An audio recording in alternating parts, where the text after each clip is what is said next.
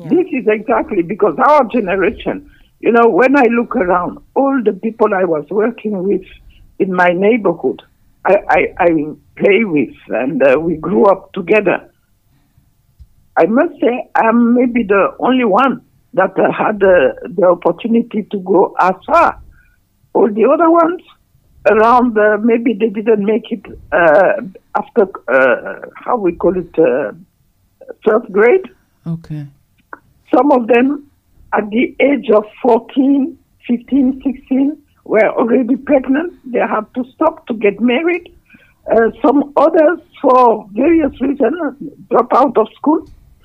No money from the families or no interest in school. Right. So when I see them now, they have around 6 kids or more, and they are grandma of I don't know how many. They never, and some of them